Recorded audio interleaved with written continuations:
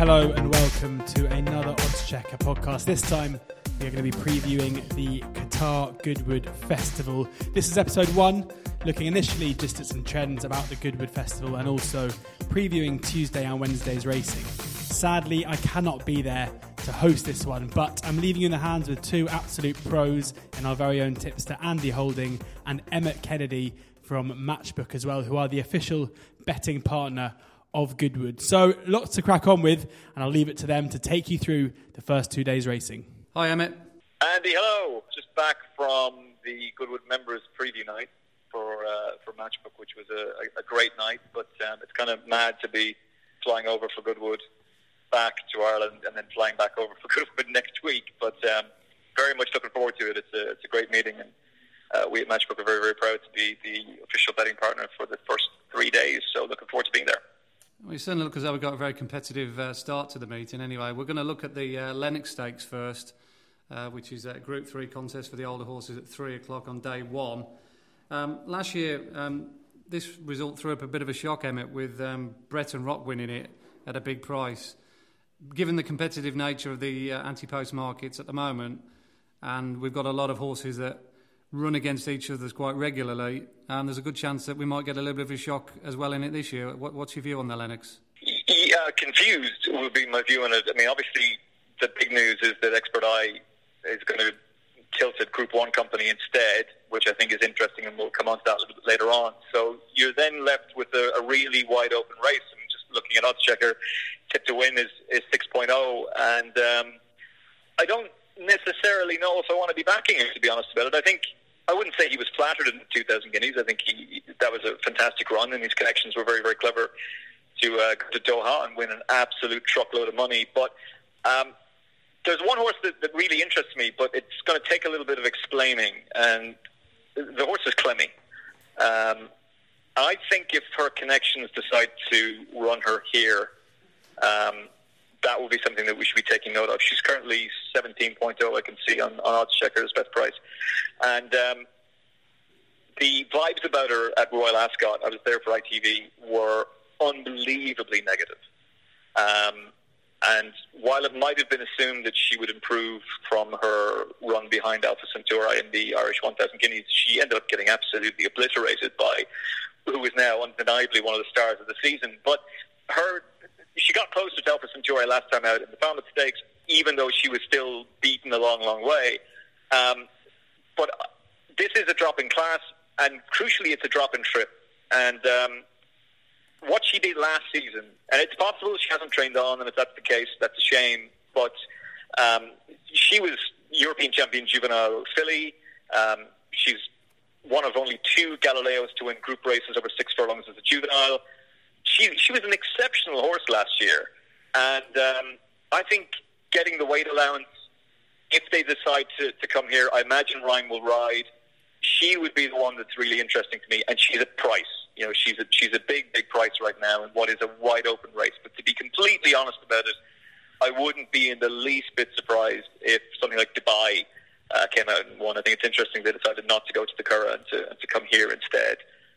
But they would be the 2 on my shortlist. But I definitely I'd be giving one more chance to Clemmy, just because I think she represents a reasonable price now. But it will be the last chance of them for her.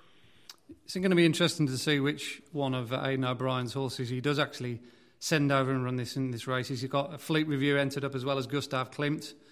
Have you heard on the grapevine what race Gustav Klimt might go in? I know he's late. He's entered in. I think he's in the Sussex Stakes later in the week. Yeah, he is, and that was definitely the race that they were aiming towards. And actually, Aidan O'Brien was sounding reasonably bullish about him. Interestingly enough, the connections of Tip to Win were going to supplement for the Sussex Stakes.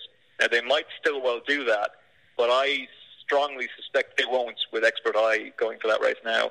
And I don't think Aidan O'Brien will duck Gustav Klimt taking him on either. So I think he'll go for the Group 1. And that means then that, Could It Be Love had a fantastic run in the Irish 1,000 Guineas and again at Royal Ascot, but she's not great. And they're kind of low on options then, really. Like Fleet Review's coming into this race in the back of a huge run. Spirit of Valor hasn't shown what he showed last season. So Clemmie's got it all to do. She has to prove that the back class can still come to the fore, but she'll love the ground. I think the trip is ideal for her, and the drop in class would make sense to me that she'll run here. So I suspect that they'll bring her, and she's too big a price in a wide open race like this. In that sense, I think. Yeah, I think this is actually quite a good betting race. It's a race that I like to have a look at because I think there's going to be so many non-runners or horses likely to run elsewhere. You mentioned Tip to Win might run in the Sussex later on in the week. Obviously, he's dropping back to 7 furlongs here, which is a concern.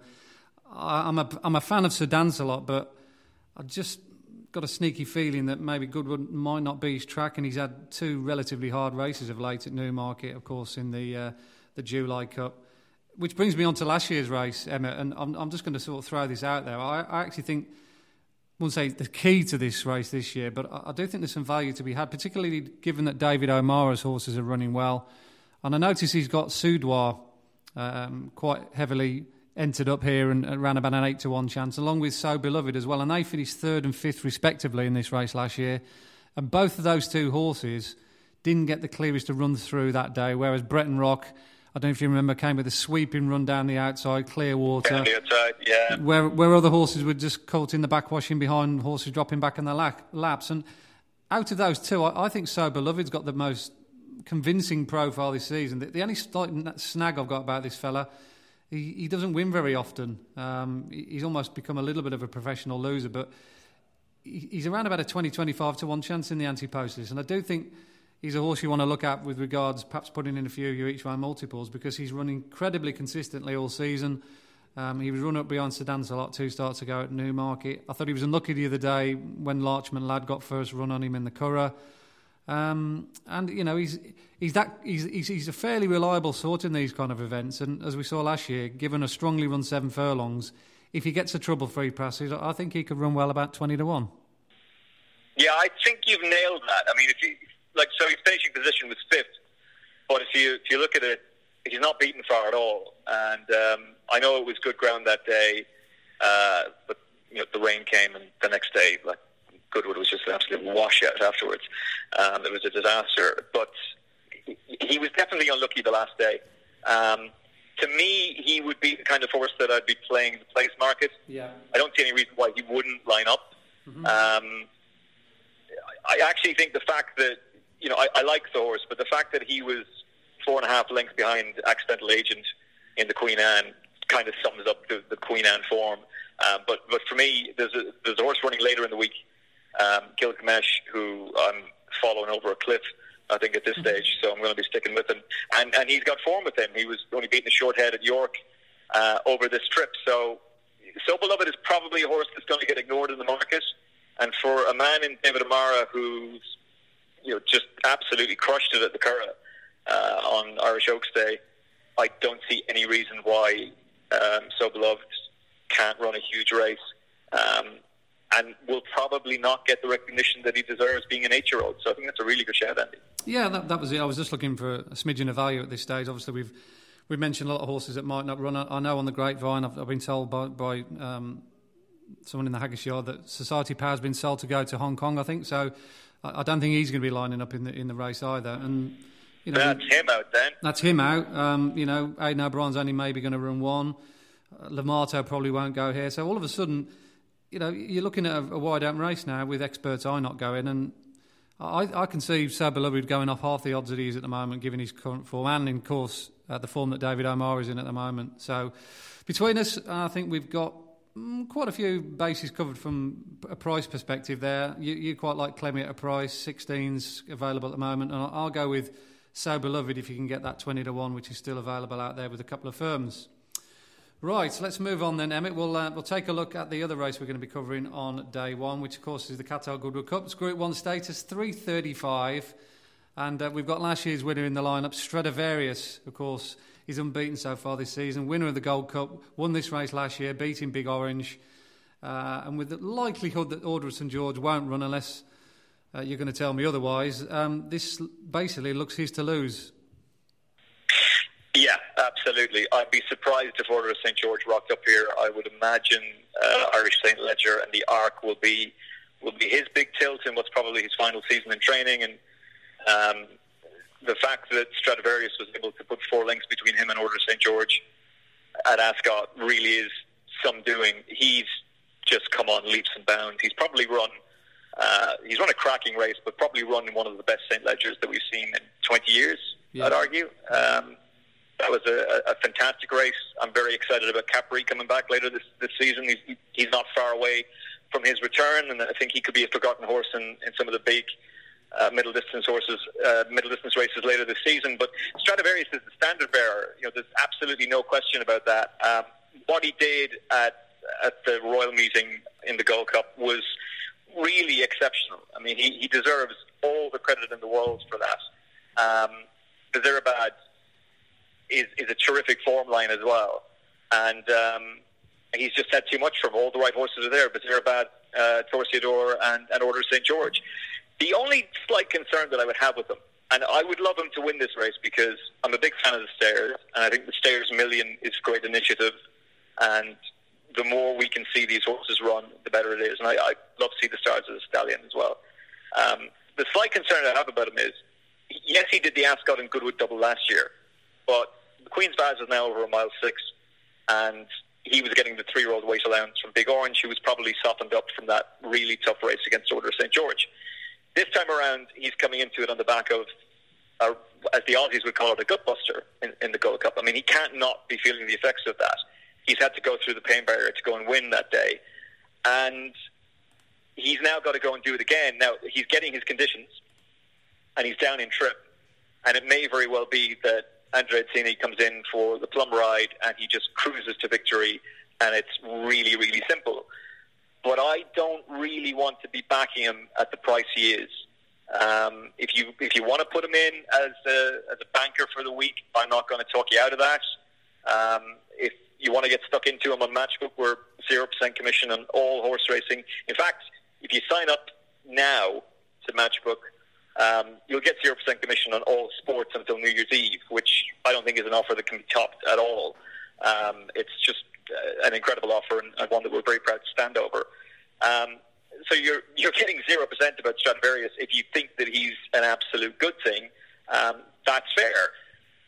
I just wonder if that race is going to take a little bit out of him. And there's 2 that interest me. The first of them is Torsiador, because he's a fair place bet and he's a fair each way price. One of the most interesting things about him is I interviewed Kate Harrington for ITV, and she was really nervous. It was Gold Cup day, and she was saying that since they got this horse from David Watchman, he hasn't been sound. There's always been some kind of a problem. Something's gone wrong somewhere along the way. This season, Dubai, he didn't like racing in, but he really enjoyed being out there and getting the sun, as I'm sure we all would. But he's thrived. He's been absolutely 100%, and he's run I watched it back this morning. He's run a mighty race. If he's been in front 3 furlongs out, he gets swamped by Stradivarius and Zirabad, and he fights back again on the inside rail. It's a tremendous effort from him, and I can't see him out of the frame. So I think he's a very fair place bet, and I think he's a very fair each way bet. And if you really wanted to tilt at one, John Gosling was smart enough to go for the 3-year-old weight allowance last year, and I wonder if Aidan O'Brien will do the same thing with Southern France. He was well backed at the Royal Meeting. Obviously, Ryan chose Kew Gardens, and now we know why. He was one of the most visually impressive winners of the week, but he's gone on to frank that form in the Grand Prix de Paris. That might not be the strongest Group 1 that you'll ever see, but it reads well in the context of this race, and he gets a fairly significant weight allowance. Now, he's got to improve lots to go and get Stradivarius, but he's a horse. He's not a machine, and he's had a tough race last time out. I'd love to see him win it, but from a betting perspective, I would rather take him on with a place bet on Torsiador or a win bet on Southern France. Yeah, I can certainly see all the angles you've thrown at us there. Very descriptive way of analysing this race, particularly from a place perspective and each way perspective. I mean, we all look at Stradivarius, and any fool could say that he's the most likely winner, obviously, because he's a 4 to 6 chance. But I also quite like that angle that you've thrown in as well with the 3-year-olds. I'm a big fan of Southern France. I actually put him up on Oddschecker in the Queen's Vase, and although he probably wouldn't have beaten Kew Gardens, who was brilliant on the day, I felt as though both the horse and particularly Shamie Heffernan were like sleepwalking through that race.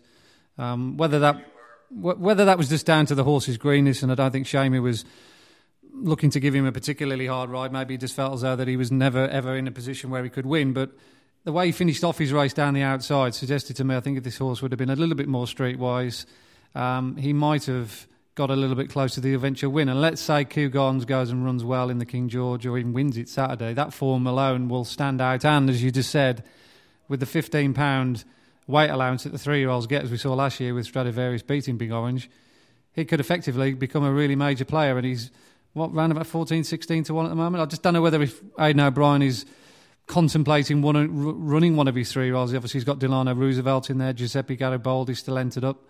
It would be a shame if he actually didn't run one of those 3, wouldn't it, Emmett, to be fair? Yeah, I think so. I think that, John Goslin's shown the roadmap here now. Like, he's led the way. He's shown, look at the fact that you're getting this weight allowance, go for it. Stradivarius has obviously gone on to prove that he's an exceptional racehorse. But it's a huge weight advantage that you're getting. And if there's a nice prize in him, and surely it's this. Surely you have to go and take your chance here. And we're both making the same points about the Kew Gardens form. I actually think he'll win the King George on Saturday. I'd rather back him than back Crystal Ocean at the prices, certainly, to go off on a bit of a tangent. But it's interesting that we're on a similar line of thinking, seeing as you're one of the best tipsters in the business. I'm glad to hear that. Maybe I'm scuppering you here, but I just think that it makes sense to run him here. They're probably going to run Idaho. And Idaho has disappointed on his last 2 starts, but was very, very good at Chester. So he could be a cup horse, and if he bounced back to form, he could be interesting. But Southern France is exciting. He's an unraced juvenile. He's steadily progressing all the time. And that ride that you referenced from Shamie Heffernan, Shamie hasn't done anything wrong there. There's no point in beating up the horse if he's not going to do it for you on the day. No. And he's given him the best ride that he can to perform in the best way that he can. But it's not like he was leathering the shillelagh at him to try and get him to get a bit closer. And that is going to reap benefits for the horse going forward, whether it's in this race or later on. But I think this makes sense. It's a very, very valuable prize. You've got the experience of running over a staying trip already. He's clearly a talented racehorse. Go for it. You're getting a huge weight allowance from Stradivarius. If you're ever going to beat him, this is the time you'll do it. And I'd rather back him than back Idaho. I think we need to be putting our cap in the ring to be Aidan O'Brien's racing manager by the sound of it. Tell you what, if that happens, Aidan O'Brien's in big, big trouble. He is in big trouble, yeah.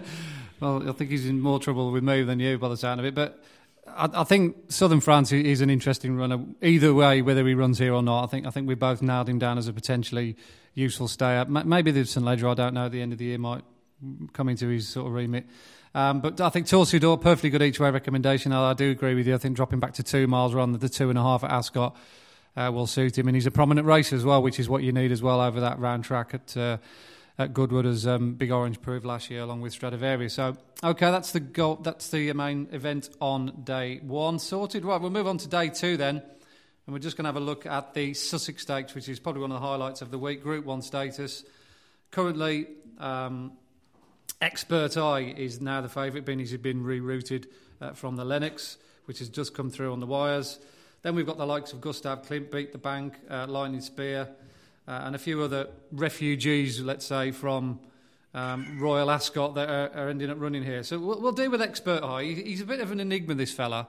I almost wrote him off. Well, I did write him off quite unwisely going into to Ascot, thinking that what kind of horse is he? Can we trust him? And unfortunately, got a big custard pie on my face when he won very easily, of course, the Jersey, which is a very competitive race. And we know, as we saw last year, what a devastatingly good horse he can be when he won the Vintage Stakes by about 5 or 6 lengths from James Garfield. That form looks very solid as well. How do you stand with Expert Eye? I mean, is he a horse that you can now bin as his one trust, or do we always have that little quirk at the back of our mind that he might just revert back to type? Well, it's a case of you and me both, because I had to eat humble pie on ITV and it tasted vile. I couldn't have got him more wrong. I thought he was done. I genuinely thought he was gone at the game. So did I. I really did, and I actually thought it was one of the other Caladabdullah horses was coming through to win, because I was thinking, God, this is an impressive horse. When you're there live on the day and the atmosphere is so exciting, sometimes you can get a little bit taken up with talkback, and it was only then I realised Richard Hawes was saying, an expert eye goes both three. I certainly wouldn't back him at this price. He's an acclamation, and I think what he is a sprinter, and he was obviously very impressive in the Jersey last time out. It's fascinating that his connections have decided to supplement him and go for a Group 1 race. But if you think about all the lines that we've heard from Teddy Grinthorpe and from the racing manager to Callum Abdullah and from Sir Michael Stout, he's clearly a brilliant workhorse. He was devastatingly impressive at Goodwood last year, which resulted in him going off the short price that he did in the Dewhurst, only for him to be unbelievably disappointing. They retained the faith in him for the Guineas trial. They retained the faith in him after that as well. And then everybody abandoned him, rightly so, I think, and he bounces back to form. I'm not entirely certain that a mile is what he wants, and I certainly don't think he should be favoured over Without Parole. No. And I wouldn't be surprised if what we see later in the season is him drop back to sprint distances. That acclamation factor, I think, is a really big one. He's known for sprinters, but I respect connections an awful lot, but they have spoken about him glowingly so many times, and he's let them down so many times, that just because he's put up a brilliant performance at the Royal meeting does not mean he's going to back that up. And I wouldn't trust it. If he was a price, you could make a very fair case, but he's not. And as you said, he's now near enough favourite. I think Without Parole wins. Mm-hmm. I was at Sandown the day he ran on his comeback. It's probably a blessing in disguise that he missed the 2,000 guineas. I was very underwhelmed by him that day, but I was probably being very harsh, because that was a comeback run. You know, he'd had a setback. Things hadn't gone easy for him, and that was very much a race that it was a stepping stone. And he's gone to the St. James's Palace Stakes and won, and ultimately I think won quite well. You could argue that Gustav Klimt could get closer to him, and I'm very taken with the quotes made in O'Brien about how fast he thinks Gustav Klimt is. But you know, again, he displayed a stunning turn of foot to get himself out of trouble in the Superlative Stakes, and then we didn't see him again until the Irish 2,000 guineas trial, when he was visually very impressive. But he's weak in the market on 2,000 guineas day. He's run well, and that form is good. He's been fairly well held in the Irish 2,000 guineas.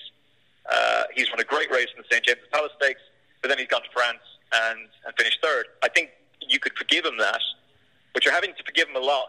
The only thing is that because Expert Eye is now in this race, you're getting a much bigger price about him than you would have.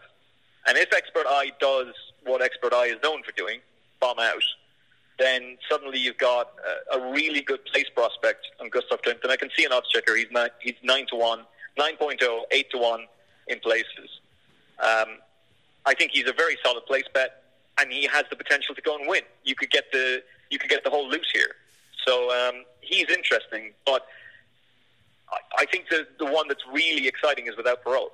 And I would expect him to come forward from the St. James's Palace Stakes and go and win this race, particularly on this ground as well, which he needs.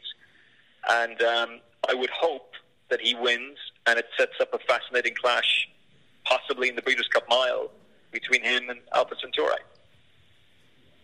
It's interesting that the 3-year-olds have certainly had a big advantage over the older horses in the last decade, although in recent times we've had a couple of wild outsiders that have won that have kind of like thrown that stat out the window. We got Solo, of course, won it 2015 for Freddie Head, and here comes now who turned over the odds-on favourite here last year as a 7-year-old.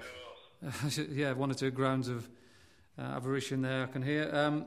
Is there a case to be made that if the 3-year-olds don't come up to scratch, you know, the older brigade, such as Lightning Spear, who represents the Queen Anne form, might just pick up some pieces? Of course, he was a gallant second, I think, was he last year in this race. He ran really well once again in the Queen Anne. Or is he just one of those ones, Lightning Spear, that always just seems to come up short? comes up short. I mean, he's a very likeable horse, and God, if you owned him, you'd be delighted with yourself because you'd have had some great days, and you'd have won a boatload of prize money. But he just doesn't do it in these big races. He runs well most of the time. Occasionally he bombs out, but that was a huge opportunity for him to win at Royal Ascot. When Rhododendron didn't fire, that was a huge opportunity, and he still couldn't do it.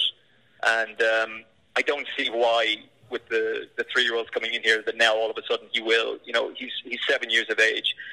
He's still a full horse. It's a credit to David Simcock that his mind has been kept right on the game, because if a filly walks past him, he must be doing a cracksman on it and getting a bit excited at this stage.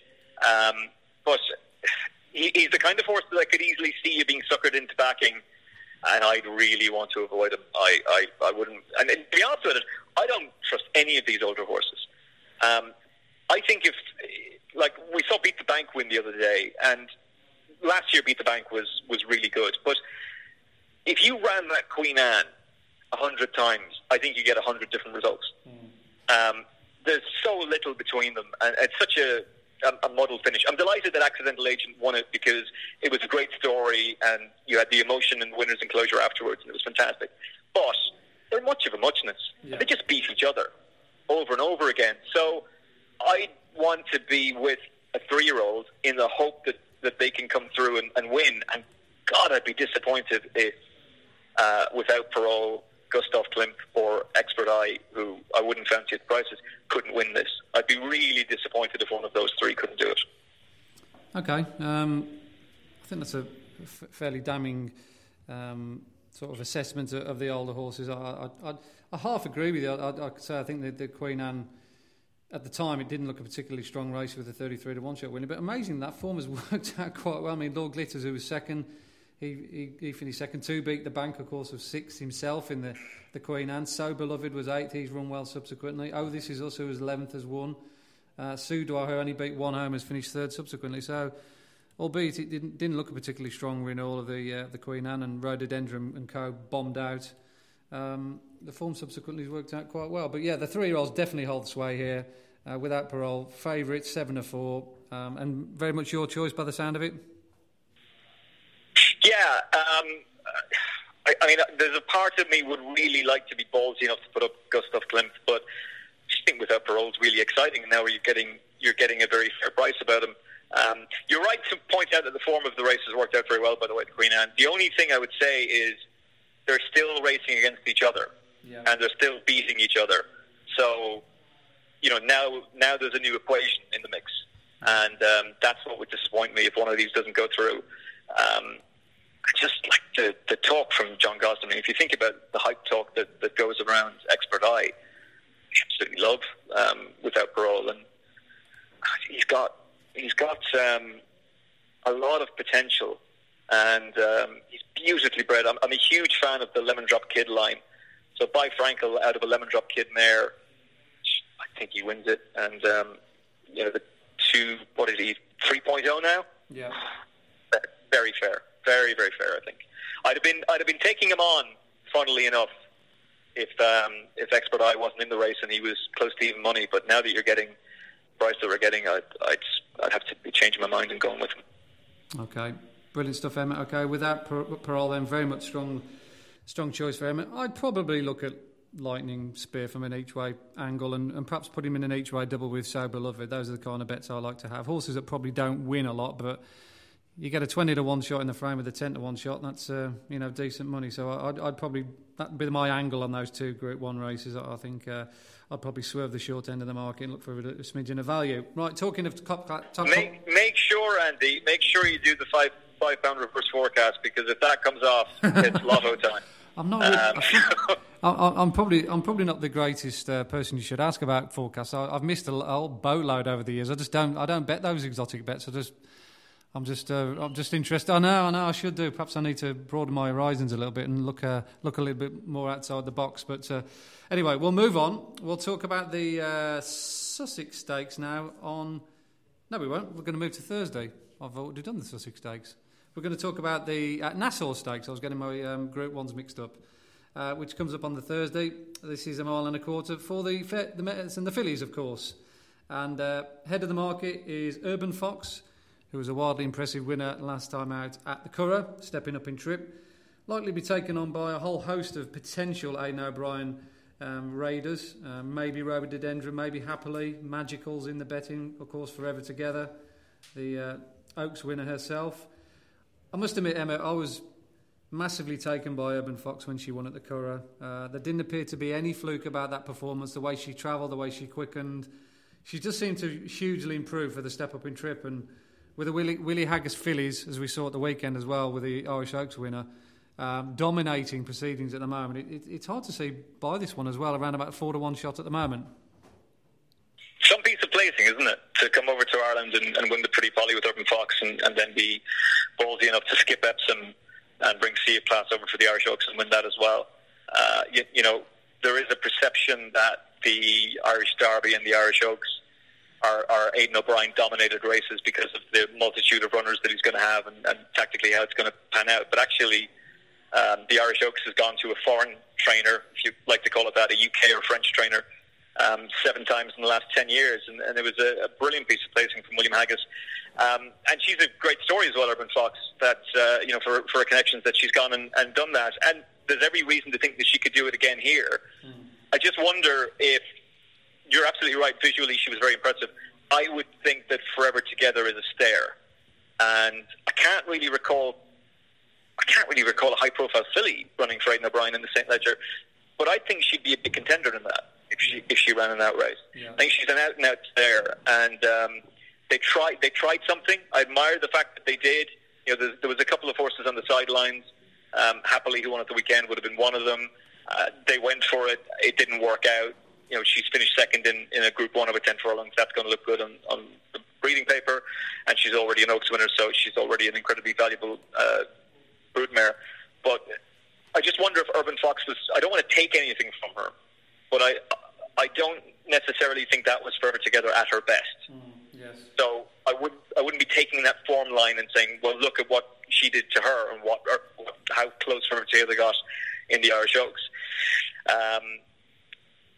There's a horse that I really hope runs here, and it's Rhododendron.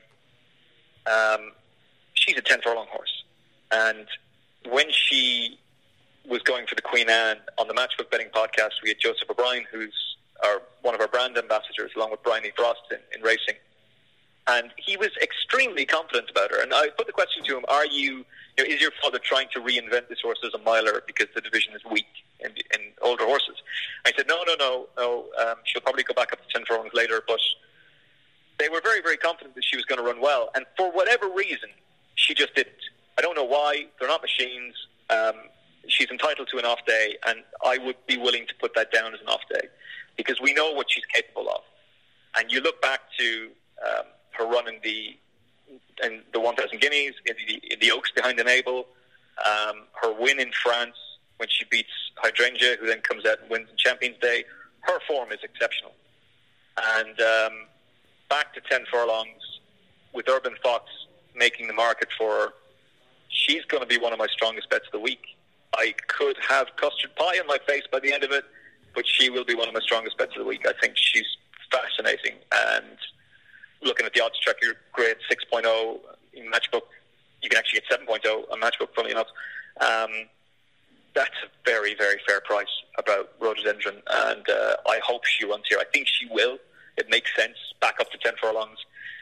Urban Fox is going to be tough to beat. She's the one who comes in with form, and Rhododendron has to bounce back. But the class is there, and the form is there, and I think she wins. I still think you're wiping custard pie out of your eye from Expert Eye winning the Jersey Stakes. Yeah, well, if he wins the Sussex Stakes, and Rhododendron gets stuffed here, it really is going to be custard pie all over the place yet again. I mean, looking back at the Queen Anne, and given the way the race was run and where she was behind Deauville, I mean, Deauville was there as a sacrificial lamb in many respects, trying to make the running, because it looked like a bit of a tactical conundrum for a lot of the horses in that race. And she sat on the shoulder of the front runner, and then to see her disappointing from sort of 2 down, as you say, it wasn't her true running. And a similar scenario really developed with regards to Hydrangea. I thought it was a bit of a head scratcher in many respects, dropping her back to a mile when she took part in the Duke of Cambridge. Now, I've always thought that she was at least a mile and a quarter horse, and she only just got beat by Rhododendron last year ahead at Chantilly towards the back end of the year. So, is there a school of thought to think that she's a little bit of a player and a forgotten horse in many respects?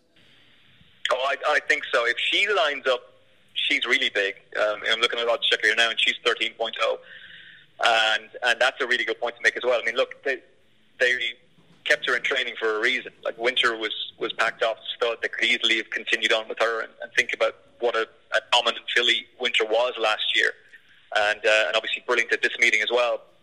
But Hydrangea was kept in training because they obviously feel as though she can continue to succeed at this level. And probably the reason that she went for the Duke of Cambridge was they had Rhododendron for the Queen Anne. Yeah, good point. Probably didn't want to take on Cracksman, which in hindsight, you couldn't have known the Cracksman was going to disappoint in the way that he did. Yeah. But either way, you can't really blame the trip. She just didn't fire.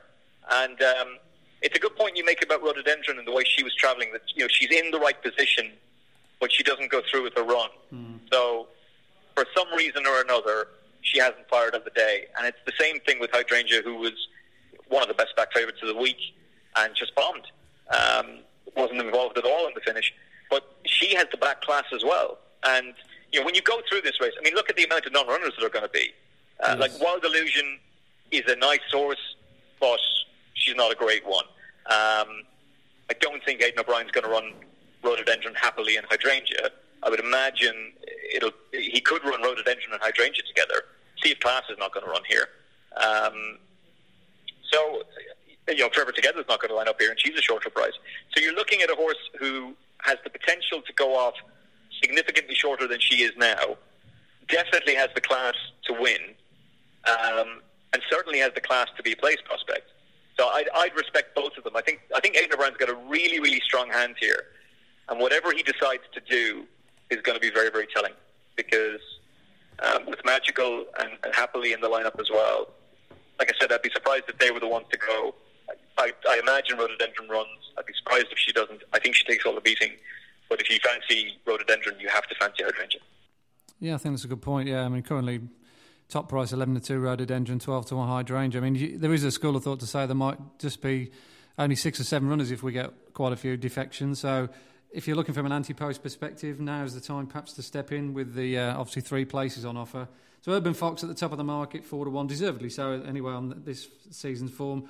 Rhododendron, very much a strong fancy there for Emmett, probably one of his best bets of the week, and I'd certainly throw my cap in the ring with Hydrangea in the hope that she runs there in the Nassau. Right, we'll move on to Friday then, and we'll take a look at 2 races here.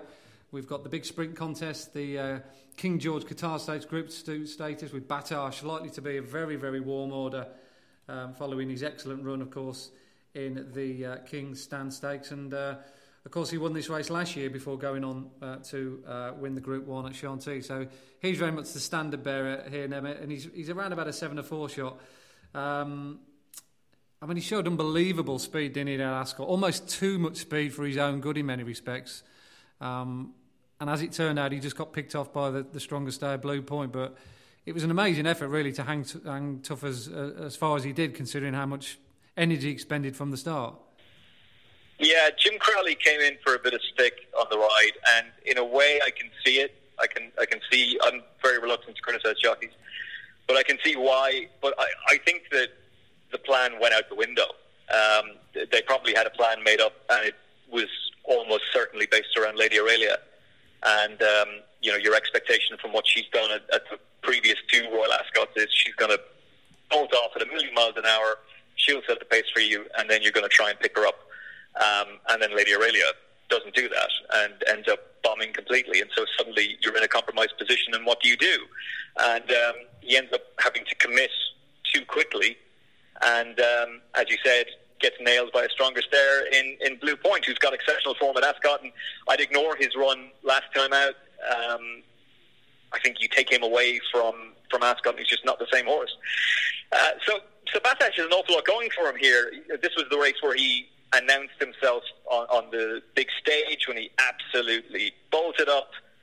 But you have to remember the fact that he disappointed behind Marcia at York. Then he turned the form around at Chantilly, as you said, at the ARC meeting. He fell in against Washington, D.C. last time, on his seasonal debut, I think on another day, Wayne Lordan gets up. And he's just a bit of a head case and an incredibly difficult horse to keep the lid on. And I think they managed to keep the lid on him. So at the Royal meeting, it's quite difficult for the horses because they've got to go across the road. And because there's such a huge atmosphere there, like Batash, I believe, was extremely well fancied by Charlie Hills for his juvenile race at the Royal meeting, and he was saying afterwards that the horse basically embarrassed him. And obviously he's been a transformed character since he's had the gelding operation.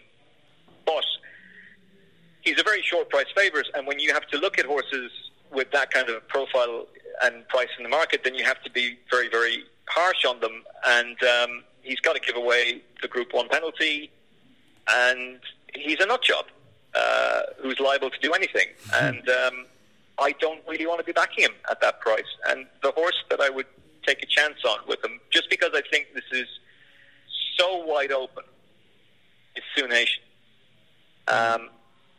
So I think the reason I think the reason that US Navy Flag didn't go for the Commonwealth Cup is because Coolmore were convinced they had the race won with Sioux Nation before it even went. The vibes about him were unbelievably strong. He's taken a knock early in the race, but even aside from that, he was bitterly disappointing. As it is, he's run a fine race in the July Cup. He's run a really good race there to be beaten only 2 1/4 lengths by US Navy Flag. That's much more like it from him. And Aidan O'Brien was saying afterwards, right now we know he's a 5 furlong horse. And it's interesting that he holds an entry here. And I wouldn't be at all surprised if he rocks up. 20 days is plenty enough time to recover from the July Cup. This is ideal ground for him, and he's a big price. He's 13.0. And I think that's more than fair about him. And I would rather back him. And look, I would be prepared to bite the bullet here and back him anti-post. And if he doesn't turn up, then you've got a busted docket. Because if he does run, he'll be significantly shorter. I'm not afraid of horses like Catchy and Havana Grey, who, he beat Caspian Prince, who's a really lovable horse at the Curragh last time out. But he's got the potential to be an awful lot better than them. And then you're only worried really about Batash. Does he turn up or does he bomb? And there's got to be a terrible risk that he bombs again. So I'd go with Sioux Nation, and I'd take the chance that he runs, and if he does, that he's capable of proving just how good he can be over 5. Yeah, he was one of my big eye catchers in the July Cup. I thought he was a bit unlucky that the way the race panned out. He wasn't in the right part of the track, and he didn't get going until very late, but he came over very strong, and I can certainly see the case you've made out for him at the price. I haven't got a particularly strong view at the moment on this race. This division always leaves me a little bit cold. I suppose if you gave me a bet again, I'm looking for something outside the box, and I've always had a little bit of a soft spot for Muthmere. He's got a bit to farm with Batash, I know, from his run at Haydock earlier in the season, but he's holding his form together really well, and I thought he was a bit unlucky the other day behind Mr. Lupton, and that time figure that horse clocked at York, Mr. Lupton's a very smart horse at York, certainly would give him a chance here, and given the way that this race is likely to be panning out, obviously Catchy, Batash, we've covered where all the pace is likely to come from. Muthmere's the kind of horse that will pick up pieces, and of course he's won this race a few years ago. I think he won it in either 2015 or 16, if my memory serves me correct. So maybe he's one I'd look at a bigger price. So if you like what you've heard so far from Andy and Emmett and are looking to have a bet, make sure you look at the Odds Checker website or have a look at the app as well at BetHub. Make sure you get the best prices for your bets. You can see plenty of tips there through the week from Andy, and also some special offers from our bookie partners as well. So www.oddschecker.com, look on horse racing and to Goodwood. Right, let's move on to the more grittier, nitty-gritty race, which is the Golden Mile. Now, this will take some sorting. Around about 8-1 the field at time of recording. Tigger de Terre's the head of the market off the back of that win at Sandown.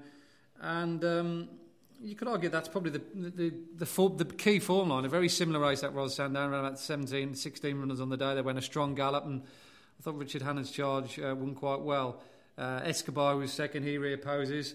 It's very difficult to be dogmatic about a race like this, of course, until we don't know the draws. 22 maximum field, high draw, very much you don't want, you're going to be scuppered. All the trainers will be looking for a low draw. So it is a difficult race to have any kind of overall viewpoint or be dogmatic about at this stage. But I would say that is definitely the form. Like I say, my time figures definitely suggest that Sandown race is a good one, and I think this one's a worthy favourite, around about 8-1 on top price, Tigre de Terre. Yeah, I'd agree with you. I think he definitely set the standard, and he'd have a £3 penalty. He doesn't need to get in, but there's every chance that he can. I was at the Goodwood Members Club preview night with Matty Batchelor and George Baker last night, and the course Ed was making a very interesting point. Because we're in this heat wave, I've never seen a man want rain more in my life. He would love a proper good old-fashioned thunderstorm and rain right now. And one of the interesting things he was saying is that cutaway rail that they use on the Thursday and then take away on the Friday, it's looking like they're going to leave that there. That cutaway rail is still going to be there, right. Which means if you're a jockey that's ballsy enough, you could try and go up the inside rail, which is Richard Hughes type territory.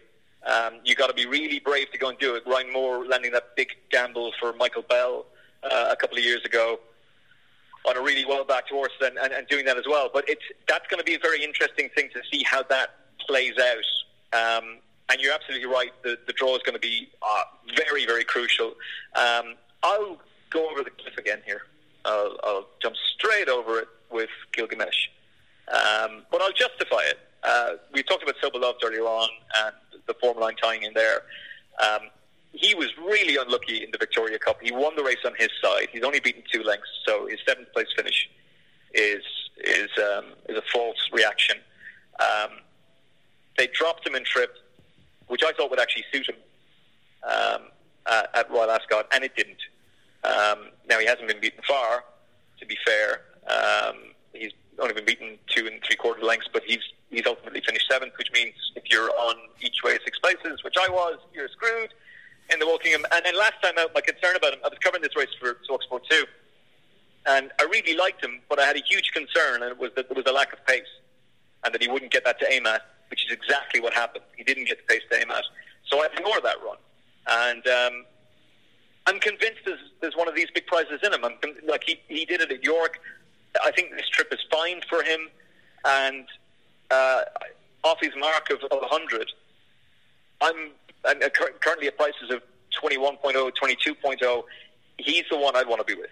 And it is very much a horse that, he is a horse that I'm in danger of becoming just jumping and following totally over the cliff. But interestingly, he's out of flaming cliffs, so that's probably fairly well named in that sense. But I really like Gilgamesh, and I'm convinced there's a big race in him. And at the very least, I think he's a place prospect here. And again, beautifully bred fox wedge out of a King Mambo mare. I'm a big fan of this horse, and I think George Scott's going to win a big prize with him, and I think it'll be this one. Yeah, it's a very interesting point you make about Gilgamesh, because I speak to George Scott on a regular basis. Me and him sort of go through the form book together, and if he's got a sort of question he's asking, I try and come up with the right answer for him. And the decision was made to go for the Woking based on the fact that we thought the mile might just stretch his stamina in the Hunt Cup, and that was the reason why he went down the Woking route. I always feel that the Woking winners often want 7 furlong form, and after he won at York, that was very much the theory. But he didn't get the clearest runs through in the Woking, as you said, and you can't afford to do that over 6. I can tell you that off the record, he bled at Newmarket, and that's the reason why he didn't run up to scratch. Certainly, that explains that. That explains that, rather than the lack of pace, because he was in a good position. So whether he goes here or not, I don't know. I didn't speak to George about this horse, so whether he makes it to Goodwood in time, I don't know. But I agree with you. He's a very talented horse. At what trip and at what day he will have his day in the sun, he's obviously open to question, but he is very, very talented. Yeah, I really hope it comes together for him, because the Arcos family don't tend to mess around with. Obviously, Multidimensional was a gelding, and they transformed him in America, and he won a Breeders' Cup Turf for him. But they don't tend to mess about. If a horse isn't doing it for them, they move on. wish him the best of luck with his new connections, and on they go. But they're keeping the faith with him, and I'm convinced there's a big day in him, and he's just, every time I look at this race, he's a horse I keep coming back to and keep being drawn to, and to be honest with it, it's a struggle for me outside of him to make a really strong, compelling case for anything else. Maybe Society Power, maybe, but the market's found him well enough. Tigre de Terre, I think, is fascinating, particularly with the Escobar form. When you consider, and we're just mentioning the Hunt Cup, how easy Settle for Bay won, and how well Escobar ran that day. For him to then, get beaten by Tigre de Terre gives you an idea of how talented that horse is. But he's got to get in, and again, he's well found in the market. So I'll probably end up following him over a cliff one of these days, but I hope I'm on him when he wins the big prize, and if he gets there, I'll definitely be supporting him. We've certainly got all got our own cliff horses anyway. I mean, there's no denying that. So we'll leave the rest of the Golden Mile then. We're not overly sure. You're a big fan of Gilgamesh, so am I. I'd probably go Escobar at this stage without knowing the draw. I thought he travelled really well at Sandow, but probably didn't get the stiff mile. I think the easier mile at Goodwood might just suit him. But we'll move on to the other tricky handicap of the week. It's the final day of Glorious Goodwood, and we'll have a look at the Stewards Cup. Probably the most difficult race to analyse from an anti-post perspective, of course, not knowing the draw. We get a few pot shots at it during the week with regards 5 and 6 furlong form with the other handicaps, so we might have a little bit of a better idea near the time where we want to be drawn. But as it stands, a very, very wide open race. Have you seen any money in particular for anything at the moment, Emmett? Is there anything that's catching your eye? There's a couple catching my eye, and they're both trained by John Gosden, and I'm fascinated to know which of them is going to run. Is it going to be Emblazoned or is it going to be Dreamfield? Dreamfield ran really well in the July Cup. We were just talking about the Wokingham. You can completely excuse his defeat that day. He was an inexperienced horse. And these John Gosden horses that lack experience and go into big field handicaps tend to be backed as though defeat's out of the question. But as we saw in the big handicap last year with the horse around the Sheikh Mohammed Silks, you have to forgive me, his name has just gone out of my head, Line of something. Experience counts an awful lot in these big races, and just because he was beaten in that race by a 33-1 shot does not preclude him from being a very, very talented horse going forward. And it would be really, really, really interesting if Godolphin and John Gosden decided that Dreamfield should take up this engagement. But the other one, which is also a Godolphin connection because it's owned by Princess Haya, Sheikh Mohammed's wife, is emblazoned, and he's got to be seriously interesting. The Sands of Mali form doesn't look the best, but the form of Eqtidar after Wild Ascot I thought was a fine run. I like the 3-year-old angle here. He's rated 110, and he's a price. He's 17.0, 18.0. I think that's very, very fair. Frankie's ban will be done, and he'll be back on board, I would imagine, and I think he can give you a really good run for your money. I'm slightly confused as to what's going to go on with Flaming Spear, as to whether or not he runs on King George Day or takes up this engagement. But if he ran, he'd actually be the one I'd want to be with. I think Tony. Sorry, just an interjection. I think Tony Bloom has gone on record to say that he wants to drop a rein, doesn't he? For Flaming Spear, he won't go anywhere where the ground's genuinely firm.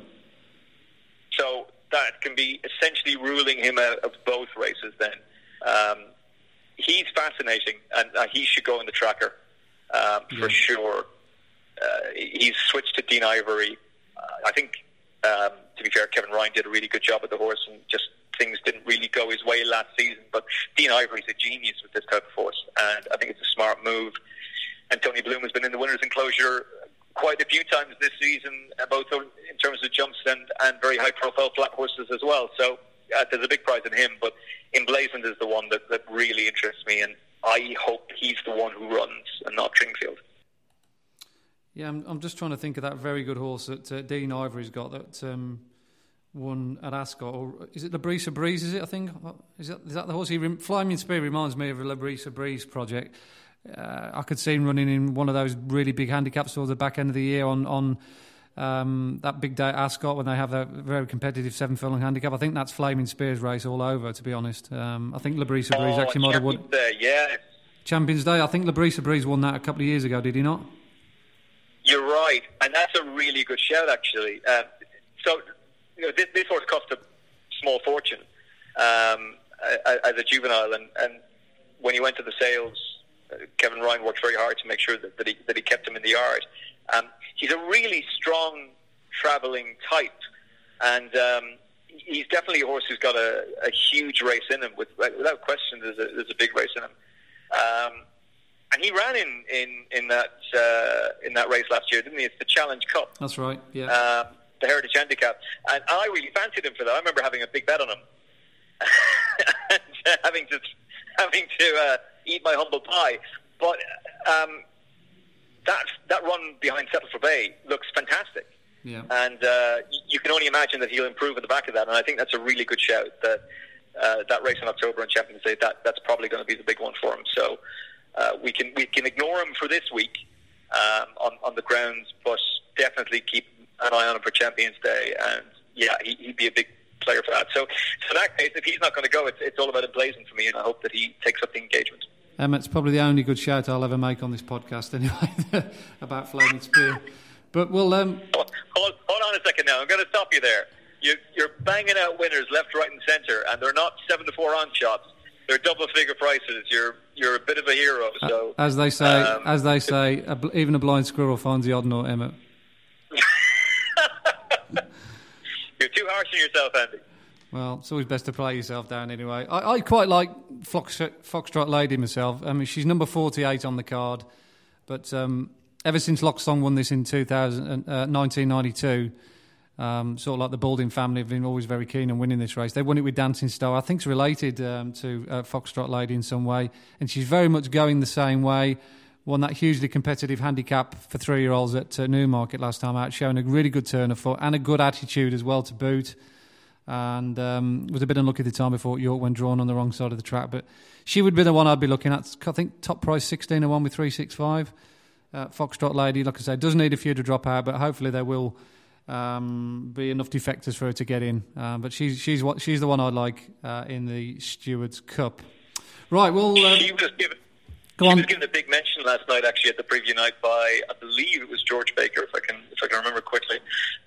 So that's definitely a selection that's endorsed.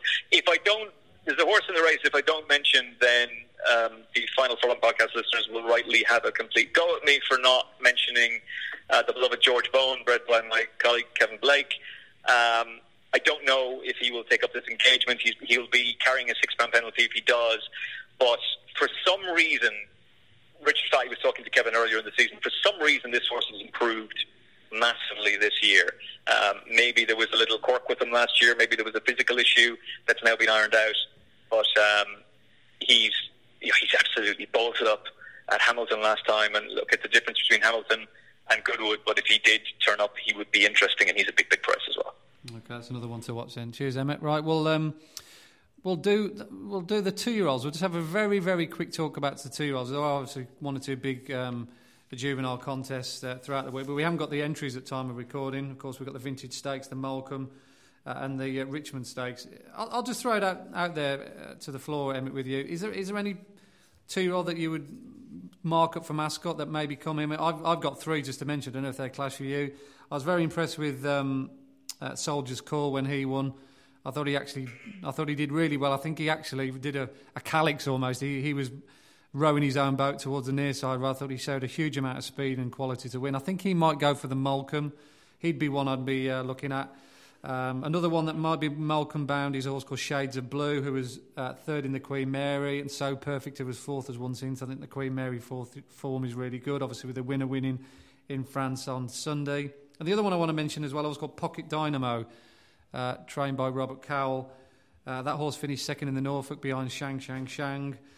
Again, another horse that might be Molecombe bound, but that form of that race has worked out well with Kinks running really well out of it the other day in the Super Sprint. So those are my 3 2-year-olds out of Royal Ascot that I think are almost certain to go to Goodwood in some shape or form. Soldier's Call, Shades of Blue, Pocket Dynamo. Is there anything that you'd like to mention in regard to 2-year-olds, or just in general about the 2-year-olds you've seen so far this season, Emmett? I'm really excited to see Calix back again, and the potential of Calix taking on Southern guy or Sergey G. I think it's Southern G actually. So Sergey Prokofiev. You have to do the very Russian. good, very good.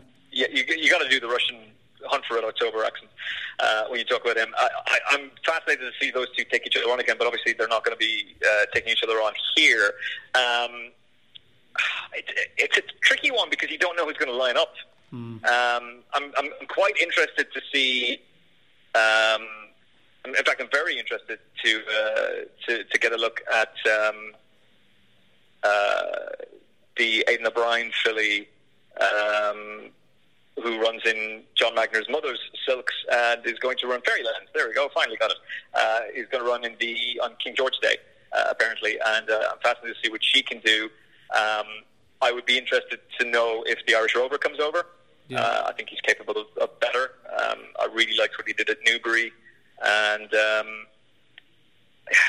it's a meeting that's a difficult one to be completely dogmatic about anything, and make a very, very strong case for something.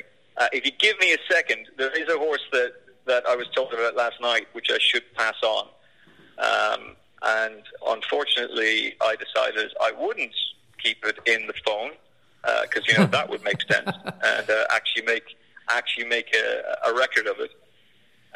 Your brain's cluttered up with that many horses.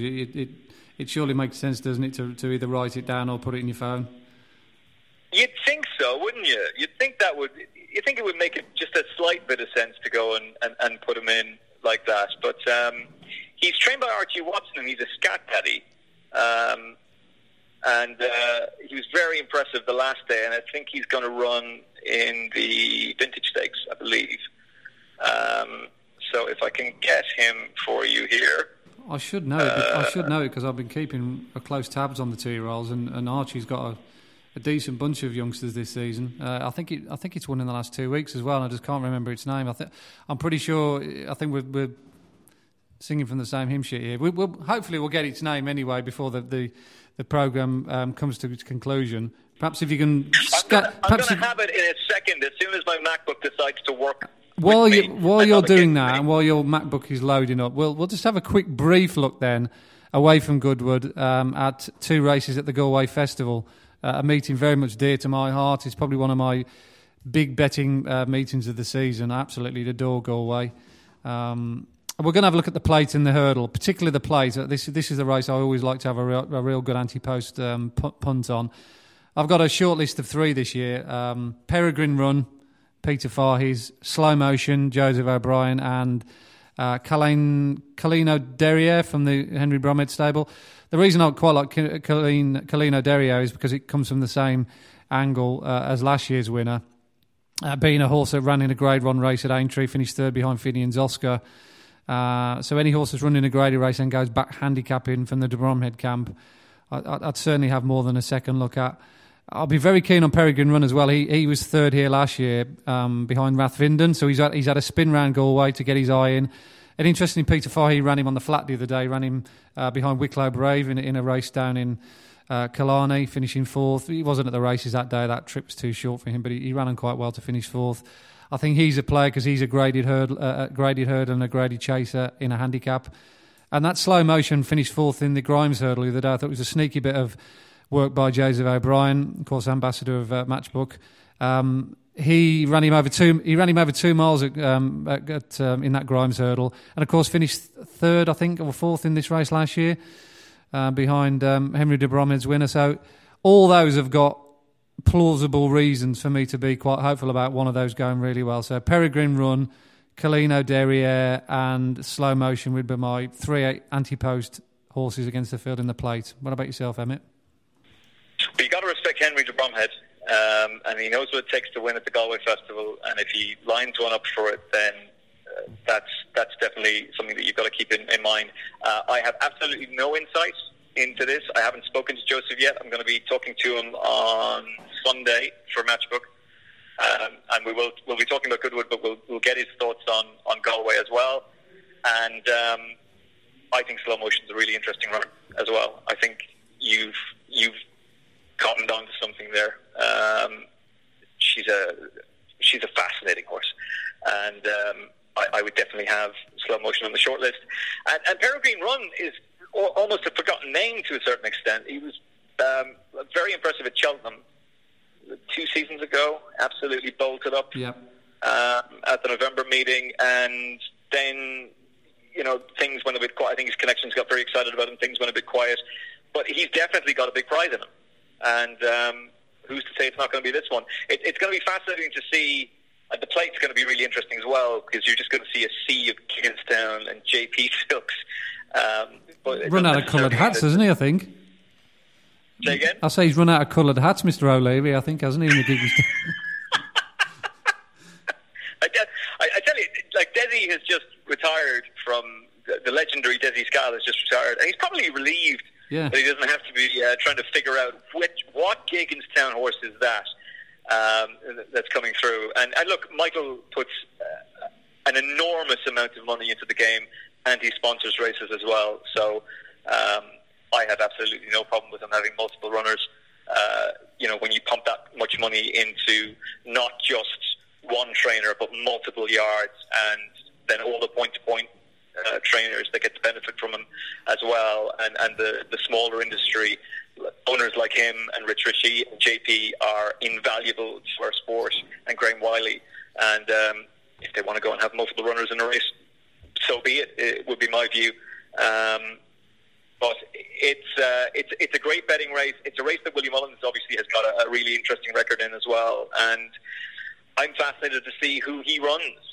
I'm going to be really interested to see who lines up there in terms of the Galway Hurdle, but in terms of the plate, I'd be keeping a very close eye on Slow Motion. I'm guessing there. I'm kind of following you in there.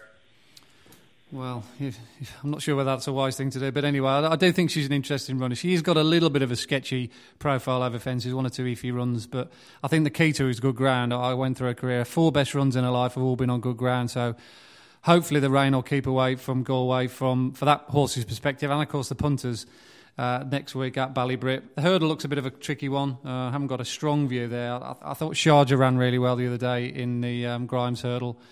When he finished third on that occasion behind Joey Sasser. And I think it's just interesting that Rich Ritchie and Willie Mullins have decided to keep this horse on the go through the summer jumping period, having looked as though he was a genuine Grade 1 hurdler through the middle of summer. I think the key to him is good ground, so he's another interesting contender in the hurdle. OK then, guys, that's a wrap. Thanks very much for Emmett Kennedy for joining us here at Oddschecker. Hopefully you've given us some valuable insights for the week. Are you going to be either at, I presume you'll be at Goodwood, and then are you going over to Galway as well, or are you just staying at Goodwood for the week? It's Goodwood for me. Matchbook we're delighted to be the official betting partner for the first 3 days of the Qatar Goodwood Festival, so I'll be there for the first 3 days, and we'll be doing a lot of content on track. And as I said before, if you sign up for a new Matchbook account now, you get what I think is, obviously I'm biased when I say this, but Matchbook is the next generation betting exchange, and we introduced 0% commission on horse racing as a new sign-up offer back in February, with the intention of running it until the Cheltenham Festival and ending it on Gold Cup Day. And it was such a success that we extended it, and then we've broadened it out even further to go 0% commission for new accounts on all sports. So if you sign up now, you can benefit from that right through until New Year's Eve, which I just think is exceptional. If you love betting on horse racing and Premier League and Champions League and NFL like I do, then that's a phenomenal offer. And we're regularly best price. When you look at Oddschecker, you'll regularly see Matchbook is the best price available. So looking forward to it. The track looks fantastic. The team there are a lovely bunch of people. I mean, I genuinely mean that. And look, it's just going to be a fantastic week's racing. I love Galway. Galway's great crack. The 2 races that we've talked about in the Premier Handicap and the 2-year-old race on day 1 are probably the main races to focus on, and the rest of the time is spent in the bar. The racing is fine, but they're the 4 kind of main races, I would think, at Galway. And Goodwood just has this beautiful mix of really high-class Grade 1 races, really talented horses running in Grade 2 company, and then you've got fascinating incredibly valuable handicaps mixed in with really fascinating 2-year-old and maiden races as well. So there's a really nice mixture there over the 5 days, and I'm looking forward to being part of it for the 3 days. We fly over on the Monday. We're there Tuesday, Wednesday, Thursday, and then flying back to Cork then. But really looking forward to it. If you can't make it, it's all live on ITV. Don't miss it. And we'll be there providing content for all 3 days. So matchbook.com. The app is available to download from all good smartphone stores and some rubbish ones as well. And as I said, 0% commission is the best I think that you can get in the business. So sign up, take full advantage of it, make as much money as you can, and all the very best for Goodwood. Thanks very much, Emma. I'm looking forward to seeing my sign-up email in my email box in the next few days. That should be fun. Thanks very much for joining us, Emmett. Hopefully you've given us 1 or 2 pointers. You certainly came up with lots of plausible selections along the way. While we're talking about unashamed plugs, my tips will be out on Oddschecker every day. Just go to oddschecker.com, click on the tips tab at the top of the page, and you can scroll down and read my usual garbage every day. So hopefully I might be able to come up with 1 or 2 winners during the week. I'm sure Emmett's given you a few. Thanks very much for giving us our time this afternoon, Emmett, and hopefully have a great week at Goodwood. So if you like what you've heard from Andy and Emmett, make sure you look at the Oddschecker website or the app to make sure you get the best price for your bet, and plenty of special offers from bookies as well.